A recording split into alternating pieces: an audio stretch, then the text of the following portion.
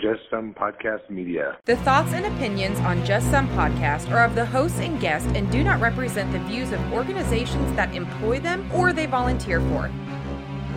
They are also not responsible for spontaneous black holes or nuclear wars that may occur. You have been warned.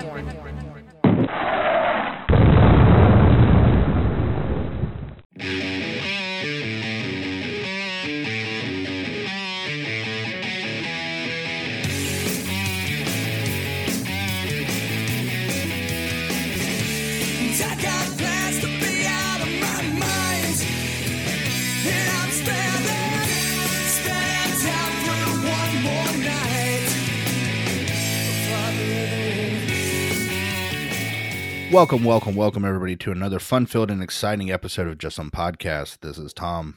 Hey, this is Ben. Tom, how are you? I am swell, Ben, and that's where I'm going to leave that. I am very excited tonight. We have a favorite returning guest, a host of a wonderful podcast that if you have not listened to, you need to very soon. We have Nurse Papa. He is back with us tonight to talk about a few things. David, why don't you say hi to everybody? Hey, everybody. Hello, Tom. Hello, Ben. It's good to see you both. You too, man. You too. So. Yeah, it's been a long while. Yeah. It has, and now David has, he's super nurse, he's podcaster, he's a blogger, he's a father, and now he's adding author to the mix. So that's pretty awesome. It's true. Yeah, I have a book called Nurse Papa, the same name as my podcast. Whoa. Yeah, it's called Did branding. You mean to do that? I say that is quite a lucky coincidence that I know, both your book and your podcast have the same. It was name. amazing, yeah. But no, it actually makes sense for me, because if you're interested in the podcast, you'll be interested in the book. I got to say, we were talking about the book earlier. It is fantastic, but make sure you have a dictionary nearby while reading it, especially around certain pages that I won't give the secret away, but there's a few I have written down that are gems. Yeah, I tried to write it for a fourth grade reader, but apparently that was too advanced for Tom. Yeah. You are not incorrect, sir. There was a few times I actually stopped and cussed at you while reading that. So I could actually feel the vibrations of your anger. How many miles away? You live a couple thousand miles away from me. I live approximately, let's see, from where you're at. I would probably several thousand. Probably close to 2,000. Yeah, from you. So I felt your anger.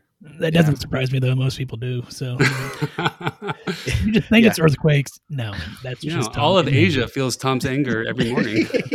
Yes, and it's never over big things. You think it's over something big. It's like when someone leaves like a little bit of milk and they put the carton back in the fridge.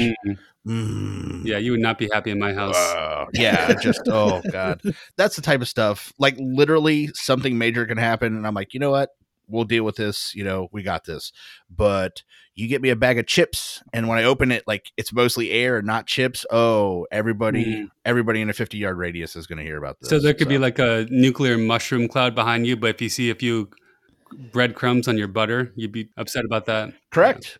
You could say, Tom, your house is on fire. I'm like, oh my goodness. Okay, well, everybody's safe. Hey, Tom, somebody left your shoe untied and you stepped it in the dirt. Now your shoelace is muddy. It'd be total chaos at that point. So no, it's great, but we are so excited to get you on the air. We have a lot of great things going on with the Nurse Papa and Just Some podcasts going together. So we have a lot of things to talk about tonight, and hopefully in the future we'll have even more things to talk about. And just apparently it's talking about things. You know what, Ben? Shut up. Okay, I didn't know how else to word that, and you're going to edit it so it sounds better. Nope, that's going in. Magnificent bastard. No, I don't. No, let's. Oh God, you know what? That's why you can edit. All right, this is what separates us from the primates: is that we can edit our podcast. Do it. You mean the primates can't? They can't edit their podcast? No, they don't have opposable thumbs. They can't work the fucking mouse and do that shit, David. If 1,000 monkeys make 1,000 podcasts over 1,000 years, they can't edit any of them. No, it's a tragedy if you think about it, because 1,000 monkeys making podcasts. Yeah, it's just on, David. All right, they got that one big finger, and they can press start and they can press stop, but that's it. All right, they can't control with that thumb. That's what separates us. It's a sad world. They do have those tails, though, those prehensile tails that actually, no, primates don't have those. Those are monkeys. No, I was going to say, David, you're talking about the smaller monkey class. Okay. I'm talking about those magnificent beasts like gorillas and orangutans. Mm-hmm. But no, you went. I went lemur. Yeah, you went lemur. And who doesn't love a good lemur? That's what I'm saying. Oh, my God. We all do. Got to move it. Oh, my God. Yeah. And they dance so well, as proven by Madagascar. Wow. Yeah. Okay. Are you telling me your children didn't make you watch the Madagascar series of movies multiple times?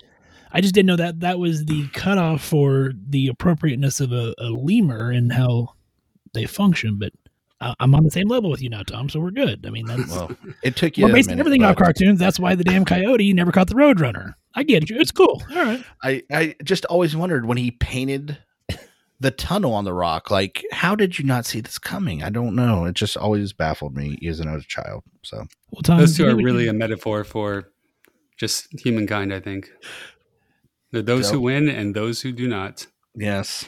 And those who do not use Acme products. So thank God they're sponsoring the next 12 episodes of Just Some Podcast. That's gonna be the next chapter of David's book. Next book, see? Yes. How to use Acme rockets. Yeah. How they don't work.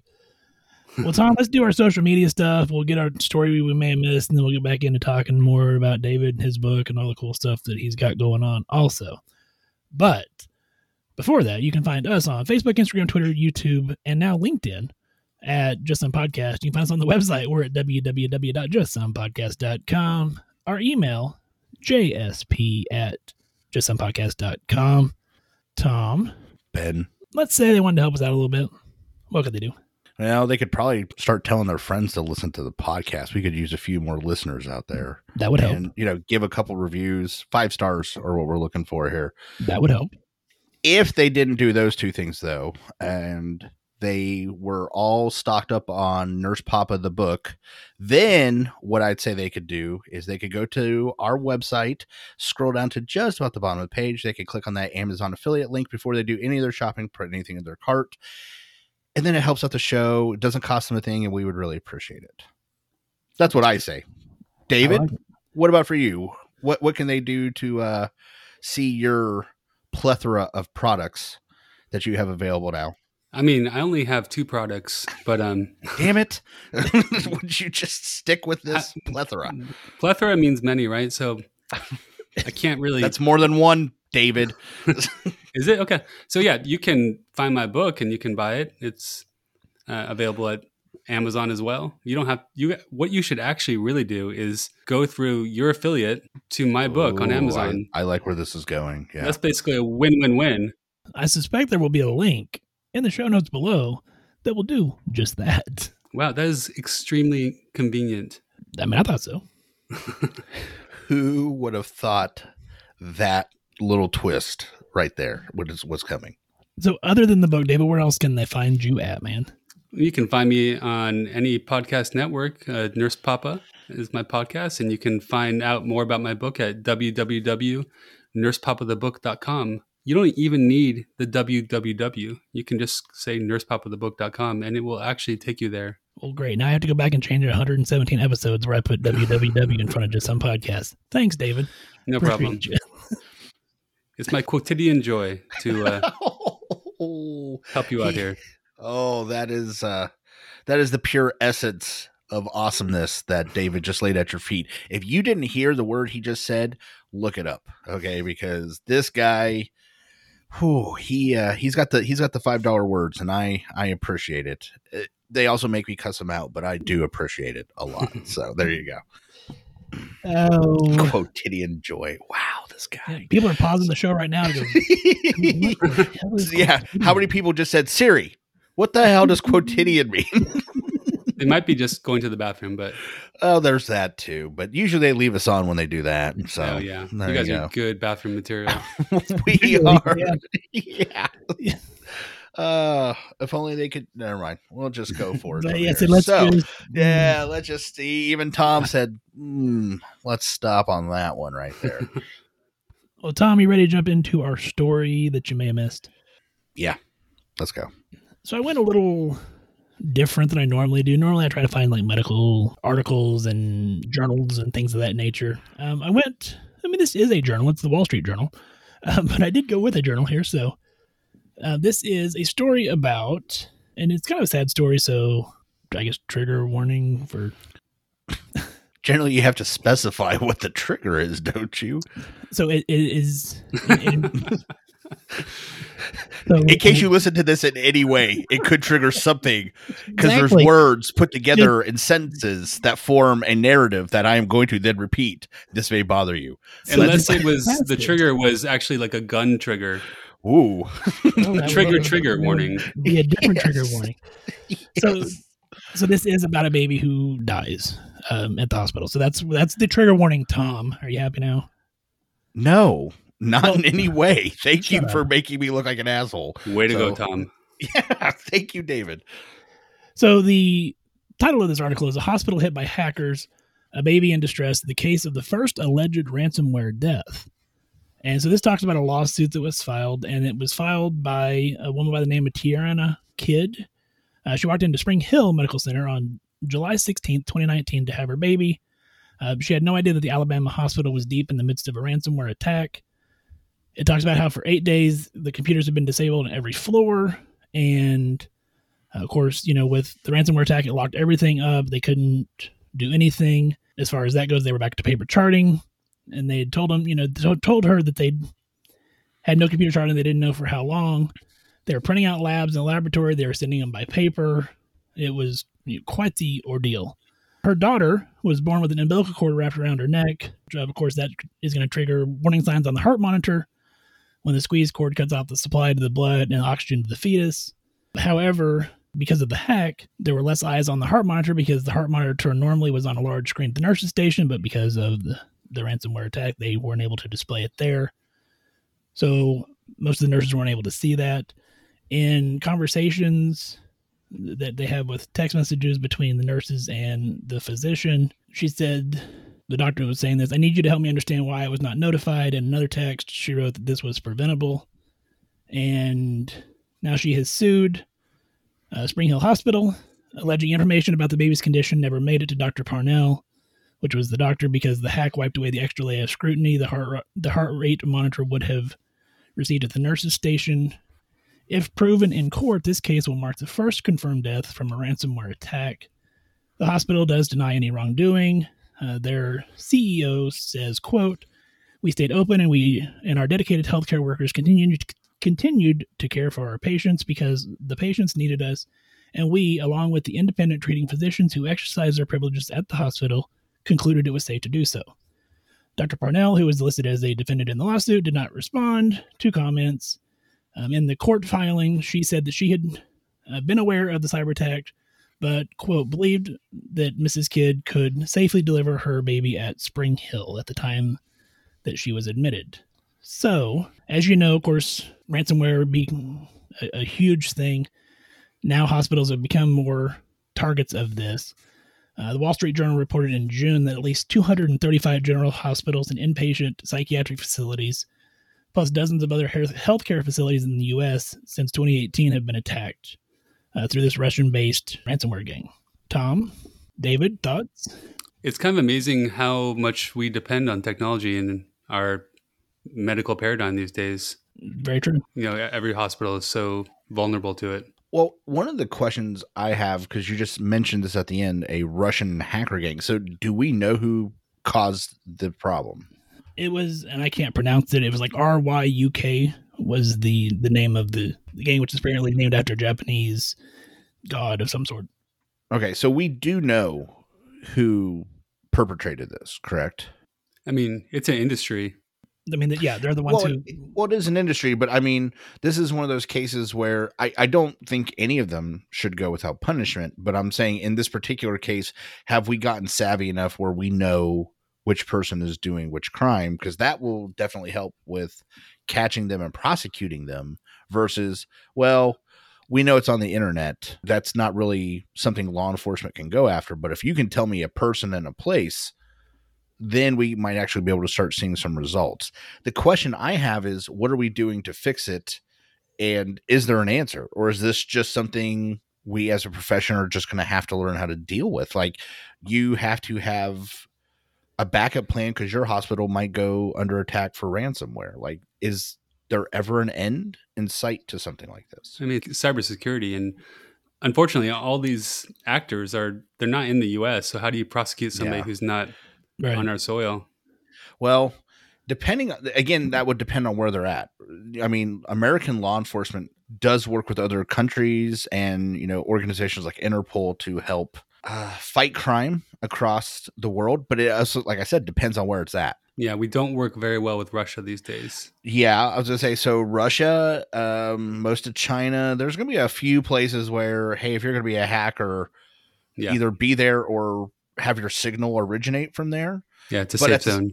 Yeah, but at the same time, other countries which have had hacking issues for something way less serious than, attacking a hospital, like pirating movies for organizations here, they have been arrested and prosecuted in foreign countries. Like, I know that's happened. So I just wonder what the answer is. And I'm not tech savvy enough to know what that would be.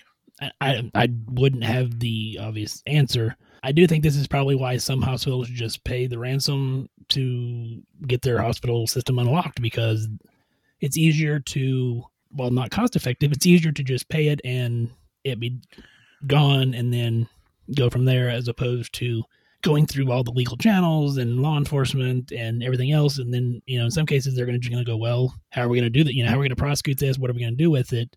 Unfortunately, in this case, allegedly, they're attributing it potentially to that ransomware. Well, and I was going to say, maybe you said it's not cost effective, but honestly, if you look at the price that hospitals pay now, it may have been way more cost effective to pay the ransom than deal with what they're dealing now. Yeah. So, I mean, but isn't that ultimately our goal, is to protect the patient? And I'm not putting any blame on Spring Hill. I'm saying, if that's the goal of the hospital and you are unable to prevent a cyber attack, at what point is there a reasonable, like, I have a 100-bed hospital, so I can afford up to $500,000? Like, I don't know. But obviously the pirates, and obviously in this case, I think they are considered, it's considered a type of piracy, that they are making money off this. So if they completely destroy the ability to make money off this, I don't think that they'll stay in business. I mean, if you look at the coast of Somalia, not to get too far off topic, but those are actual pirates, the Captain Phillips. Yeah. They don't charge $100 million for each person because they don't know they would never get any money. So I think that there is some balance that's going to be found. I just don't know what it's ever going to be, and it's hard to imagine what it could be. Well, and I think that hospitals are going to be more vulnerable than some other businesses, because if a bank gets hit with ransomware, I mean, you can still somewhat function, I assume. I mean, I don't work in a bank, so if there's a banker out there telling me I'm wrong, that's fine. But with a hospital, we're focusing on people's lives, and so I think it makes us an easier target because they know we have that life hanging in the balance. Yeah. I mean, I did actually read a really interesting article about this industry in the New Yorker a couple months ago. And it's a super high percentage, almost 60 to 70% of these hackings come from phishing. Basically, somebody will send somebody who works in the hospital an email, and they will open it up inappropriately, and then they're in. Through the 6 warnings that say this is from originating from outside the hospital. Please don't open this. Yeah. And yet somebody does. It's incredible to me at this day and age, no matter who you are, what age you are, if you're working in a hospital, you're a minimally computer savvy. Nobody told them don't open emails. Who's still opening emails? Like, or for like from an outside unknown source? It just, I know, but I mean, I've seen, because I've worked on the IT side of things for a while, I've seen some very convincing phishing emails. Yeah, it's very sophisticated. I mean, obviously there are the ones that are just horribly, like when your PayPal has been suspended and then shit's all misspelled all the way through, and you're like, yeah, okay. I think, or PayPal, this is the IRS. You have to pay us in gift cards. Yes, yeah. Like, oh, okay. So. But so I mean, like you said though, if it's going to ultimately kind of fall on the employees to be safe and be kind of savvy about not opening emails that you don't know the source. I think our hospital, for the most part, has kind of shut down receiving emails, except for like providers and things of that nature. But like most of my nurse and my receptionist, they don't get a lot of outside emails because our system just doesn't allow it. So it's become more of an intranet, like it's just in the hospital. Yeah. And honestly, there's positives and negatives to that. You could argue both ways. So, man, what a crappy situation. So we're in the middle of a pandemic, and then, oops, by the way, your computer system might shut down for your whole hospital. Yeah, that's super awesome. I mean, it is crazy. You know, every now and then our computer system does go down. There's something going on internally, and you don't realize how dependent you are on your computer. Just to, like, give a medication, I have to scan a patient. I have to scan the med. I have to verify everything I see in front of me on a computer. And when I don't have that, I feel very at a loss. I mean, it's just like not what I'm used to doing at this point. We are so dependent on technology, which is not a bad thing, but we also need to develop the behavior and technology to make sure that we're not taking advantage of because of that. Yeah, because I mean, from a family practice standpoint, because I've had our computer system go down even for like an hour while they're rebooting stuff or updates or whatever they're doing, and you continue to see patients, and you're like, well, I don't know what medicine they're on. I don't know what their allergies are. Like 100%. I don't know recent vital signs. I don't know. Like I know other than knowing the patient, but patient list of several thousand patients, you're not going to remember as much as patients would like you to. You're not going to remember every single medication that they're on and things of that nature. So it's very crippling. Or the last time you saw them, you said, hey, we're going to change your medicine from this to this. And if this doesn't work, here's the plan. And then all of a sudden you're like, what was that plan? Like I wrote it down for a reason. I just can't access the things I wrote. So that's a problem. So no, it's a terrible situation, honestly. But I like I said, I feel like we're going to find a balance. That's the game, isn't it? These guys keep trying to hack in. Eventually we'll figure out a way to stop the hacking. So they'll have to come up with a new way to hack us.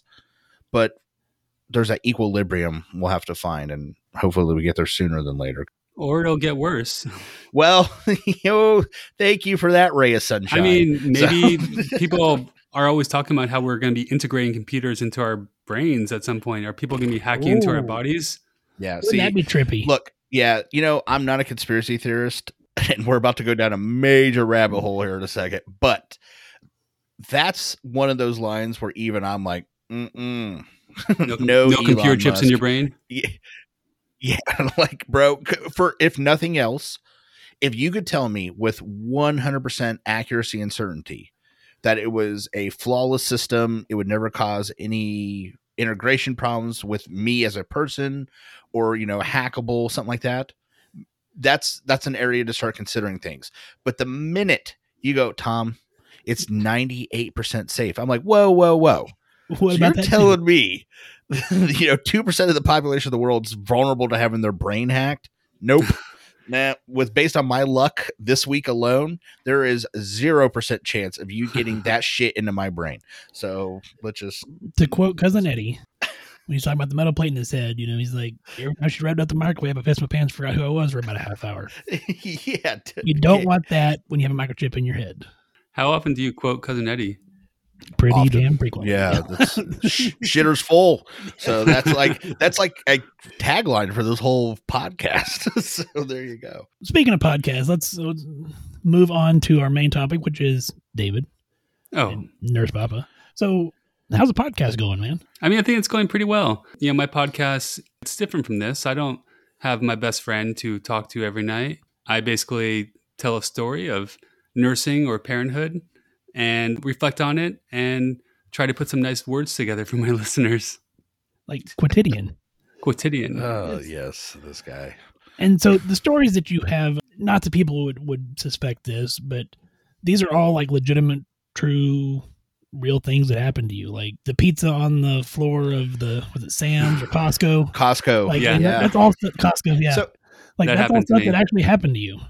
Yes. I think most people have ridiculous things that happen to them, but they're probably too embarrassed to admit it and also just don't take the time to write it down. But I do both. I would say that is both my favorite chapter in the book and my favorite episode of your podcast I've ever heard. First of all, on many levels. So Ben is right and David is obviously right. It's his podcast. It is very different than us. It's a very produced refined versus this is a conversation piece. His is a finished product the minute you start listening to it. So I really like that. It's completely different than ours. So that's one thing I like listening to it, is it's different. It's just something new to listen to. But that episode on the pizza, first of all, not only without sounding like I'm blowing smoke up your skirt, is really well, when reading it or listening to it, I understand not only what you're saying, but I can literally put myself in your shoes. I'm sure you can. In a way, especially me, in a way that's one of those hallmark traits. Like, I've read books and I'm like, oh, it's a good book. But when you are like we were talking about The Martian, there were times I was like, man, if I was on Mars, like, this is how I would do things, you know? So listening to that episode or reading that chapter alone, and it was fairly early on. That's one of those things that sunk me in, like, okay, I felt like I was mad at that pizza on the ground. Like, I can imagine that polished cement, like the whole thing. I was like, oh my God, this is me. I'm listening to David talk about me.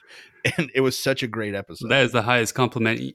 And for your listeners who have not read the book or heard the podcast, the chapter is called The Slice of Parenthood, in which I pretty much lose my mind in Costco over a slice of pizza. And, you know, I have heard from people who have read the book and heard the episode that I don't really portray myself as a very sympathetic character in those moments. And I tell them, hell yeah, I don't, because I am not perfect. And one of the reasons I wrote my book about parenthood and about nursing is that I think there's some kind of illusion that we are all perfect, or you look at people's Instagram and think that they have this ideal life and that their family is just so amazing. But people don't put up these shots of their kids shitting on the dining room table or when they lose it in a public place. And all those things happen, and they definitely happen to me. So I really want to normalize this idea of just imperfect humanity that I am definitely an example of. And see, and that's one of the things that, and I've told you this multiple times, that's one of the things I really like about it, is you're not coming from the, oh, this is how you should do parenting. These are the perfect ways to raise a perfect child. Yes, if you were a good parent, you would. Yeah. This is, hey, you know, here's shit that's happened to me. Here's ways that I've reflected on this, and here's what I've learned from this, and what I hope to kind of help you learn from this. And I think that's just so much more real. Yeah, I think you can't approach the subject of parenthood with extreme authority, because I think there are many people who do that, and they probably have PhDs or something. I don't know. I don't have really any letters behind my last name besides RN. I'm proud of that. But yeah, I think you need to relate to people and be honest about your own flaws, and it's only then that you can actually give sage advice, because you've been there. And I know we kind of talked last time you were on about the book and stuff, but what made you decide or think, you know what, I'm going to start writing these stories down, and I'm going to start putting it out there in a blog and a book and a podcast? And I mean, how did that open up in your mind, I guess? There was one seminal moment, and if you guys read the book, which sounds like you have, you probably made it through this chapter, but I did accept a patient many years ago at this point, and he basically came to us ready to die. He didn't know that, though. You know, he was a teenage boy named Jason, and he was coming into the hospital for a liver transplant. And soon after he got there, the surgeons realized that he had this giant tumor just sitting on his liver. And not only was he not going to get a liver transplant, he was going to die within a matter of weeks. So I took care of this young man over that period many, many times. And there was no way to break through to him. His only world was just pain. And it wasn't just physical pain. It was this existential pain of just what was happening to him. And I didn't know how to relate to him. And as a caregiver, I was having a lot of pain myself, just seeing him in such a horrible situation. And I remember a few weeks in when I tried to get Jason to take a bath. And, you know, the last thing you want to do when you're a dying teenager is to take a bath. Like, it just must seem like the least important thing on your menu at that point, right? Right. But I have 2 kids myself, so I was finally able to have him agree to let us bathe him. And it was this very lovely moment where, you know, we were all very present with this young man who was in such pain. And when we were done, you know, he looked like a different boy to me. He just laid back on his bed, and, you know, in that moment, he just looked like a boy sunbathing on a beach with his hands behind his head. And I remember he looked at me, and it truly felt like the first time he had ever seen me. And then a few hours later, we were in his room and his family had, departed for the time and the lights were off. And I thought he was sleeping. I thought he was just relaxing from his bath. And out of nowhere, he said, "David." And this boy had never even said my name before. I didn't even know if he knew my name. And he said, "David, do you have any pets?" And I said, "Yes," because I was so surprised to hear him talk to me. And I said, "We have a cat, but she gets mostly ignored because we have a toddler too." And he said, "Well, we have cats too, 3 of them, but we had to put one down because she was old and she wouldn't eat." And I said, "Jason, it's so sad that happened. I'm so sorry for you." And he said, "Well, it's okay, because if you love cats, then you have to be okay with them dying." And it was so clear to me in that moment that Jason, while he was talking about his cat, he was also talking about himself. And I don't think he would be able to have come to that realization or come to that, been able to verbalize it if we hadn't had that really intimate time beforehand. And of course, a couple of days later, Jason died. But, I never forgot what he said to me. It just kind of repeated in my mind for days and days after that. And I just wrote the story down. And then that was the beginning of the book. I wanted to show people what occurs in these walls, this rarefied space that they don't get to see. And all the joy and the sadness and the pain, but also the amazing discoveries that people make about themselves. And that's where it all came from. Wow. This is the first time I've ever seen Tom speechless in 3 years of doing this show. I'm just, first of all, that's just an amazing story. So let's start there. But I just keep thinking about things I read from the book, listening to David talk. And of course I skimmed through it again and prep for the show and everything.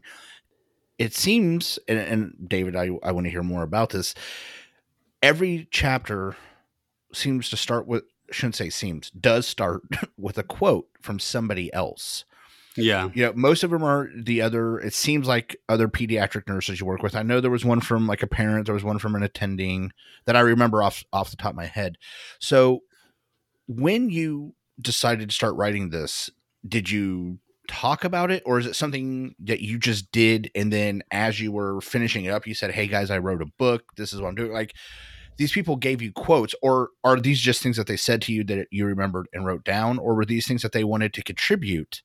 Because I got to be honest, for those that aren't in healthcare, first of all, pediatric nurses are a different breed. And then pediatric oncology nurses literally should just have wings stapled to their back. I feel like I don't know. It's something I couldn't ever do. And so was this an experience that you try to gather information from other people in your field, or was this like just collating all their knowledge into your book with your thoughts and feelings? Like, how did that go about? No, it was very much a purposeful process. I quickly realized that I really wanted to have other people's point of view for this book because I've been a pediatric oncology nurse for 13, 14 years now, but I haven't seen everything. And my colleagues are so amazing and they have so much experience. So I made an effort to interview people. I interviewed about 40 people for this book. I sat down in their houses and we talked, we cried for hours, and this book is very much their experience as much as it is mine. And I think it's much richer for that fact. It almost, so all those quotes came from the interviews that I did with these people. It almost feels like in some form or fashion, it's almost therapeutic for not only you, but for everybody that worked in your unit that helped kind of contribute to this. Because speaking as an old ER nurse, I know that we compartmentalize really, really well, and we just kind of put that little shit in a box, and we're not ever going to think about it again. And then you're driving to work one morning, and a song comes on the radio, and all of a sudden it's like, hey, you know what? Today you're going to deal with that shit. So. Yeah, it's funny what makes you feel sometimes, huh? Yeah. So it had to almost feel kind of therapeutic to get some of this out. Yeah. For a few chapters, quite a few chapters, I had to go to a pretty dark place. I had to go through a tunnel that I wasn't comfortable being in to really write something that was true. You have to be honest with what you're made of. I'm not perfect. And I know that Tom thinks that pediatric oncology nurses all have wings. Well, we might have wings at work, although some of us are assholes, I have to tell you. We might have wings at work, but we take that pain home with us. I mean, I can survive really well at work for 12 hours and not let it get to me, but I take it home. And the sad part is, I think I am at times my best self when I'm taking care of the kids at work, but I'm my worst self with my family. And that's a real journey I have to make. And it's a journey I took through the book about learning how to coexist in these two worlds without giving too much energy to each of them, and being fair to the people I love. It's hard, and I think it's a very common thing with nurses and doctors really trying to manage that dichotomy. Yeah, one of the stories that stood out to me, and it wasn't even a whole story, it was like a part of a story, but it was a female nurse talking about the exact thing you just said. Mm-hmm. And she said when she got home, her husband said something to the effect of, I want the you when you're at work. Like, that's who I want at home. And again, it was one of those things. I was like, shit. Like, it just kind of, oh God, man, it hits you. I don't think healthcare alone has that market cornered. I'm sure there are plenty of other jobs, but in this particular case, we're talking about healthcare. I think we do represent a large percentage of those people that at work, we are one person. And then unfortunately, for a lot of us, some of the time at least, when we come home, we are just a shell or an angry version empty of what's going on. And we don't want to be. And I think I lucked out. My wife is in healthcare, so I think she gets it more than maybe that husband understood for his wife. Well, he was also a doctor, actually. Okay, what a jerk then. So anyway, what an ass. Yes. But I could see a husband that works in construction going, well, you're so nice at work. Why aren't you nice when you come home? And he just doesn't get it. I'm sure he's got stress, but it's not that stress. And so reading and hearing you talk about it and some of the stuff, again, you don't have to be in healthcare to relate.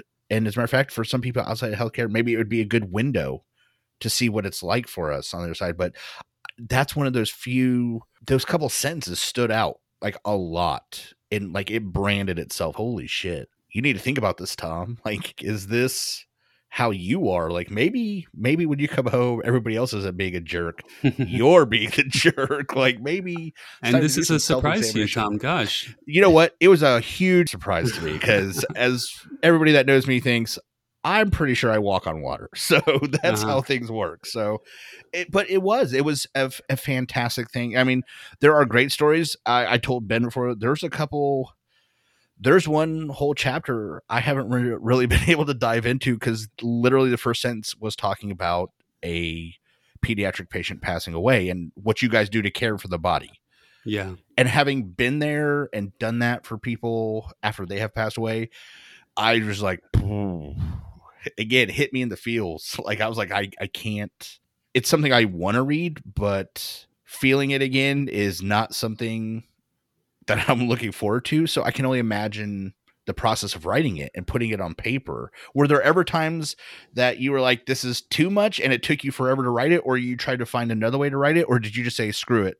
You let the blood hit the paper. How did you go about when you had a tough situation? I definitely let the blood hit the paper. If anything, I had to hold back for the readers rather than myself, because I feel like I'm so used to seeing these things, but the reader needs to be led into it a little bit more gingerly. Yeah, I can see that. And, that particular chapter you're talking about, it's a reality that, when a child dies on our unit, we bathe them. We really give them this honorable experience of taking care of their body in a really holistic and kind way. And there's times when I do this, it's not very often, but then I go home and I give my own kids a bath at home. And that's just a strange terrain to navigate, to wonder like how I'm dealing with these feelings and then do the same thing with my loud, boisterous kids at home. Yeah. And that's just part of the journey. And I'm still figuring it out. There was one other one just to illustrate it further was the female nurse that said, my child is 6 and I'm taking care of patients that'll never be 6. Yeah. And that was like, oh my God. That was another one of those experience moments, like reading your book, feeling it and like I said, you put it in a way talking to her or relaying that story that I was just like, I totally understood and felt in that moment what was being conveyed. And I thought that was just fantastic. I thought it was a great way to deliver that message of how like she was feeling. And I was like, I could put myself in her spot. Like I could completely empathize with what she was doing and feeling. Yeah. It's fantastic, but it's hard.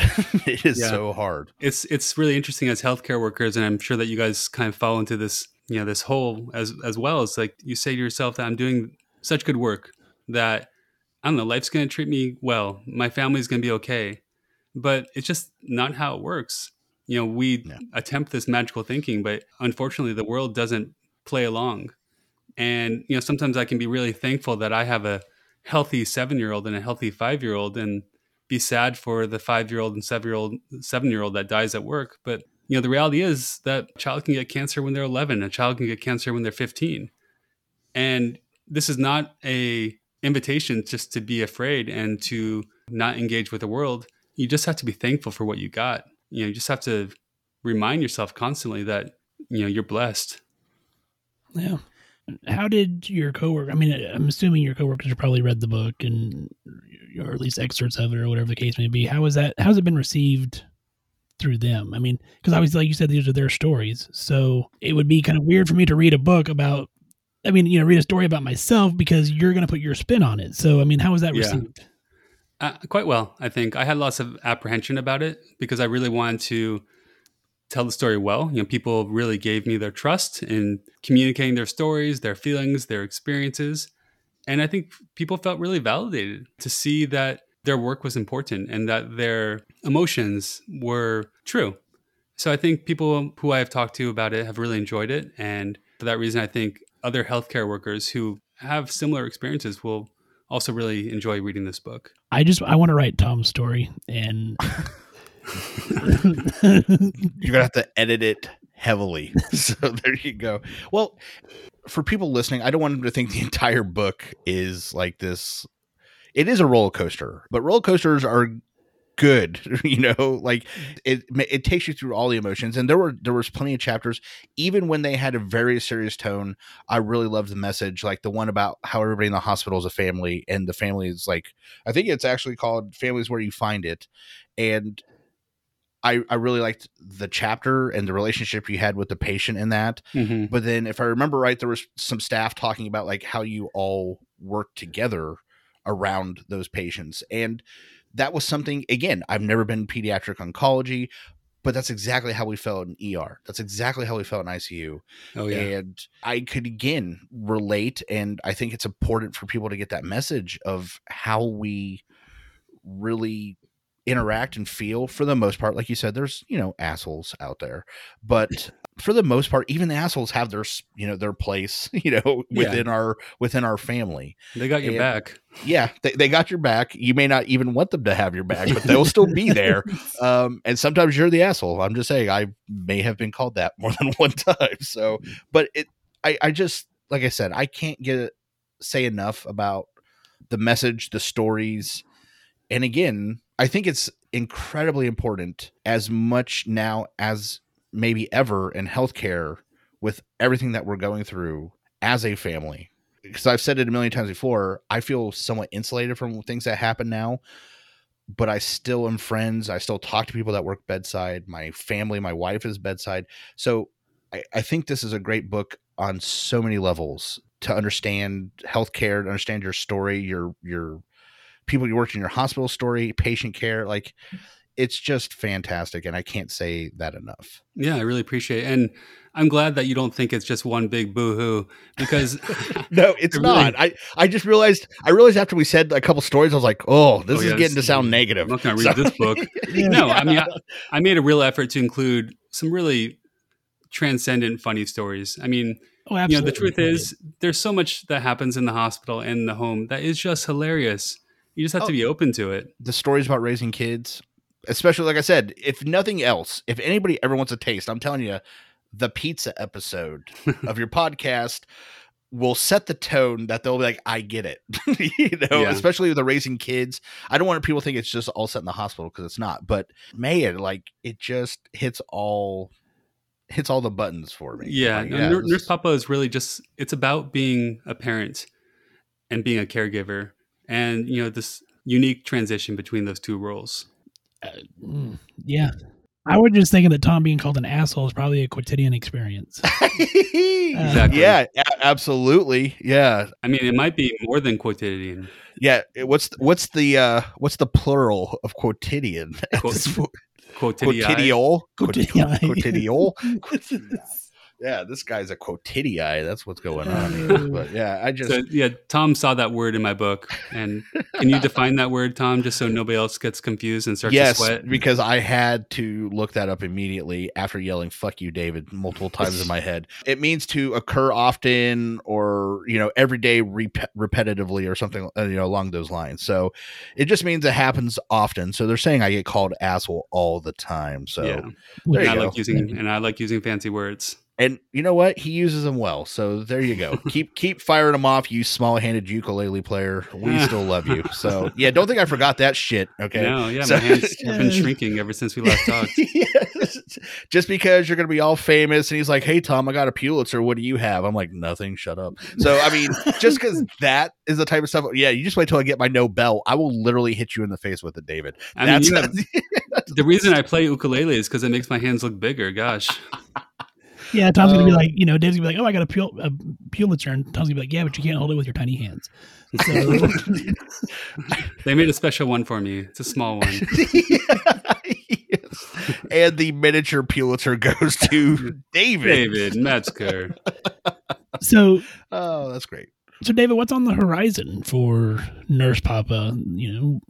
Are we planning more books? Or obviously the podcast is going well and is going to continue to put out episodes and do well. So yeah, we'll keep up with the podcast. I just like telling stories. I don't know if I'm going to write another book. It honestly was a debilitating process. I don't recommend that anybody do that unless it's like a short picture book where you can just put a few words together and draw some pictures. But if you really have something to say, there's lots of ways to do it. You can write a song, or you can start a podcast. But yeah, don't write a book. It's hard. Out of all the options, that's the least. Don't honestly, write a book. There's not much benefit to it. I mean, do people read books anymore besides your audience? Well, we're hoping our audience does. I hope so too. There's a few guys probably in Paraguay. They still read them. They'll hear this, so that's good. I hope they large following in Paraguay. So let's keep that going. No, I'm just going to keep on telling stories, and I don't know how I'm going to do it, but they're not going to stop. Good. One more thing I want to hit on for you for sure is, not only are you great at telling these stories, with the podcast, the book, taking us on a roller coaster of emotions, but you also answer questions for your that's true. Yes. For your listeners, followers. Yeah, I actually really do enjoy getting letters from my parent listeners, and it seems to happen often enough for me to answer them. I have a segment on my podcast called Dear Nurse Papa, in which parents write to me their crazy parent problems. I am actually really excited about this November episode, in which a mom wrote about her son who, after being fully potty trained for 5 years, just started peeing everywhere. And I get these questions from these parents, who are really going through it with their kids.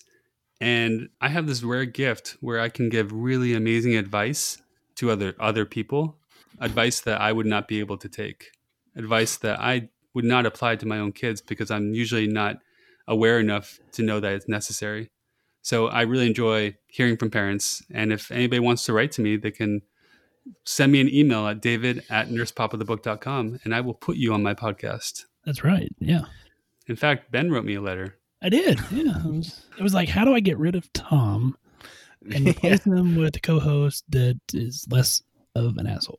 And yes. I remember I gave you quite a few suggestions, and you didn't take any of them. Clearly, Tom's still here. Yeah. Craigslist ad. I mean, it almost came through for you. Did you look into that Hitman? Yeah. I can neither confirm nor deny that on the air, sir. Okay, we'll talk afterwards. Nod. Yeah. Look, obviously you guys don't watch apparently your wives don't watch any murder mysteries, because we all know if you try to hire a hitman, it's always an undercover FBI agent. Okay, don't ever do it. It never works out. Yeah, Just saying. That is very true. You got to stab him with an icicle. It melts. Evidence gone. You got to do it yourself is the real lesson we're learning here. That's what I'm getting at. Okay. So we'll get Tina on here to talk to you guys about how to plan the perfect murder. Bing, bang, boom. There you go. We got an award-winning podcast. Tina from Good Nurse, Bad Nurse is the expert. It's true. Oh, yes. On how to murder and get away with it. Yes. Boy, that sounds bad when you say it like that. You think? Yeah. Well, Tina, it was good knowing you, and it was nice being your friend, but apparently you're probably going to block us now. So Such a sweet lady. Yeah, she's got a great podcast about nurses, doctors, and other people in the healthcare industry who just make really bad decisions. Yeah. Yes. And you've guest hosted several times. We've guest hosted several times. Oh, yeah. I'm always there a fun experience over there. Yeah, no, it's great. Well, I mean, David, I think as we get to wrapping up, we, of course, want to make sure that people buy your book. So there's going to be that link down in the show notes, and it'll take you right to where you can buy his book. Are you autographing these, David? I mean, how's this work? If I see you walking down the street with my book in your hand and I have a pen, I will autograph it. And I have a pen. You have to supply the pen, peasant. So you heard it here first, folks. On the Just Some they podcast. They come straight from Amazon, so I have no hand in that process. But if you do see him in the street, and he has a pen. In my head, I'm just imagining this whole scene where somebody finally comes up to David like, "You're Nurse Papa. Could you please sign my book?" And you just like throw it at him. Like, did you even bring a pen? Did you even listen to the instructions and like walk off? I'm like, oh Peasant. my God. Peasant. And just throw the book at him. I'm like, wow. No, I would never do that. That's the level I would. If I had a book and I was an award-winning Pulitzer Prize with tiny hands author, you better come to me with the silver Sharpie. Otherwise, I am not specific. Stop it. Silver Sharpie. So, well, I think the book's going to do huge. You're going to be walking around these nursing conferences. It's going to be like, oh, because I've seen this actually happen before with Margaret Fitzgerald. Like she was walking through one of the national conferences for nurse practitioners. She was walking through the hallway and people were like, oh my gosh, that's Margaret Fitzgerald. And they would bring their Fitzgerald review books that they haven't used for probably 10 years in hopes of seeing her in the hallway to get her to autograph them. What kind of books does she write? For nurse practitioners, she writes the review for our board test. So in the nurse practitioner world, she is like Van Halen. Like she's the original OG rock star. Because she actually writes useful information. Yes. And we have jobs because she makes it able for us to pass. So we kind of. You may not find that kind of information in my book.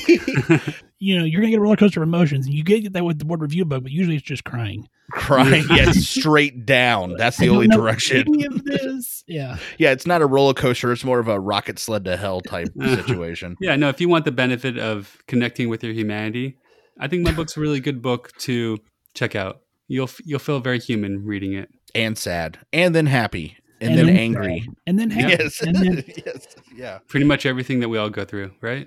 Correct. And again, learn a few tips. Makes you feel like the next time you start yelling at your kid, you're like, okay, hold on. I just read a story about this. I need to chill out for a second before my kid asks me why, Dad. I'm like, oh God. So you need to start, harnessing your chi. What would David do? What do you think David would do?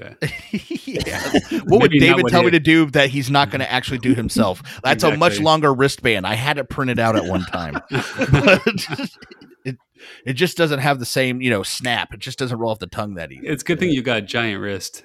Yeah, I do. Fat hands, bro. Well, David, let them know one more time where they can find you at and where they can find your plethora of products, as Tom said earlier. Yeah, you can find my 2 plethora products. Nurse Papa, the book on Amazon, and Nurse Papa, the podcast, anywhere where you like to listen to podcasts. You won't regret it. That is true. You won't. That was just a mic drop, right? You won't regret it. Bam. Yeah. See? Sunday. Bam. You'll pay for your whole seat, but you only sit on the edge. Well, David, again, I think the book's going to be huge. I I just think it's a great book. Like, Tom has blown enough smoke up your skirt. And I'm surprised that he knew you were wearing a skirt because the camera doesn't pan down that far. But I mean, hey. Tom would be surprised I'm not wearing anything right now. Hey, now this party's getting somewhere. I'm about to stand up.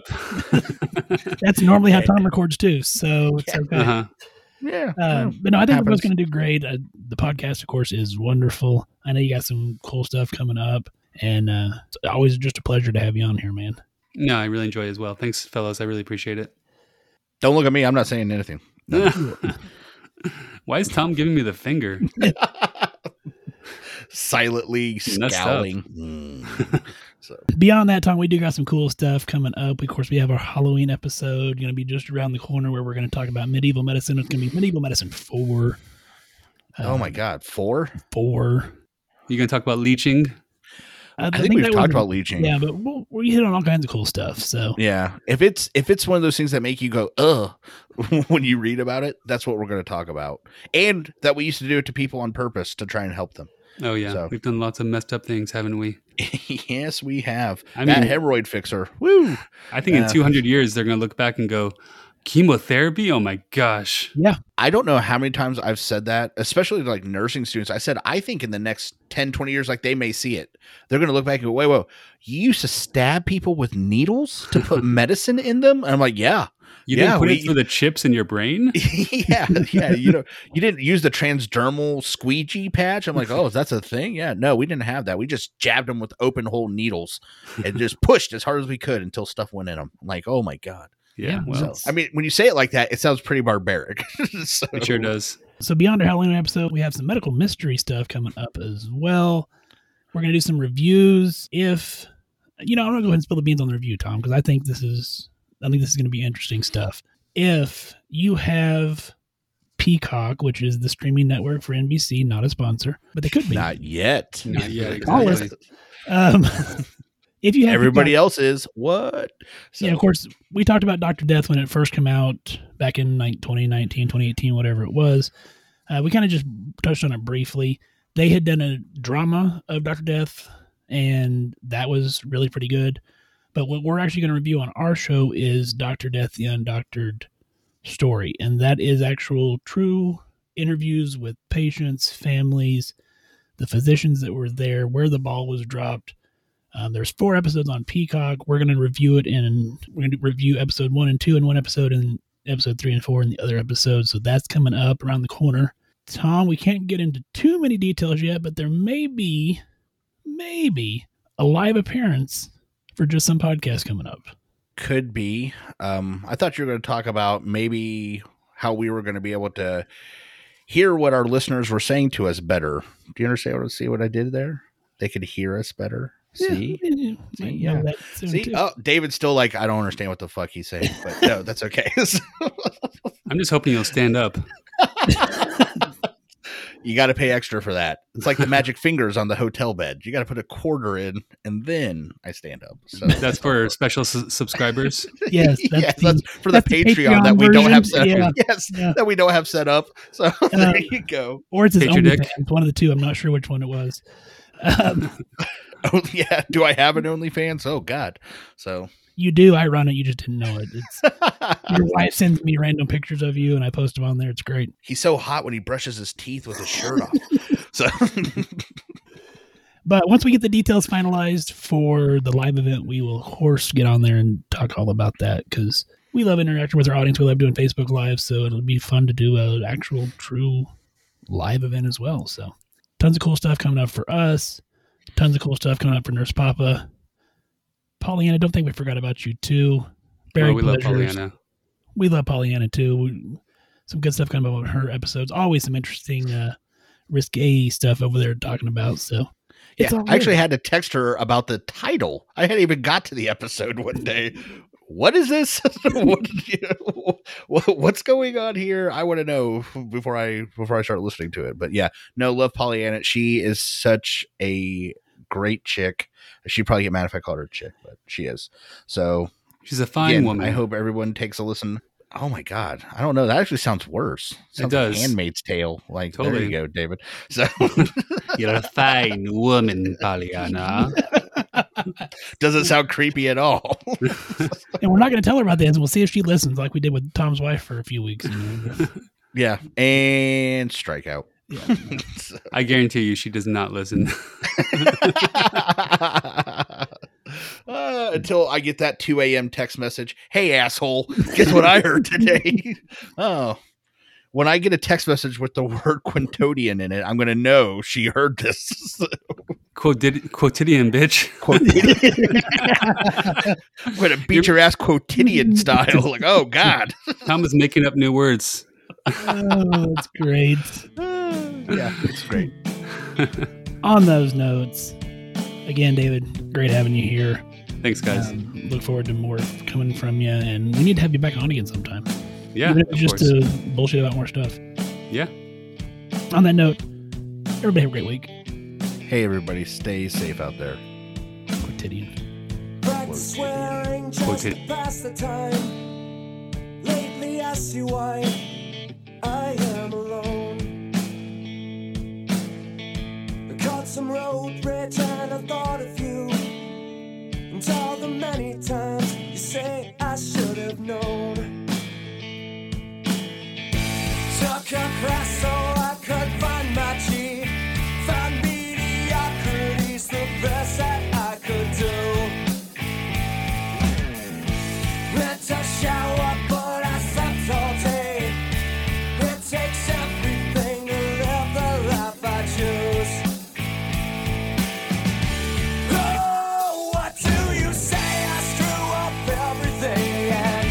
Oh, what did you prove except there's only more for me to lose? Failure's not the same without you.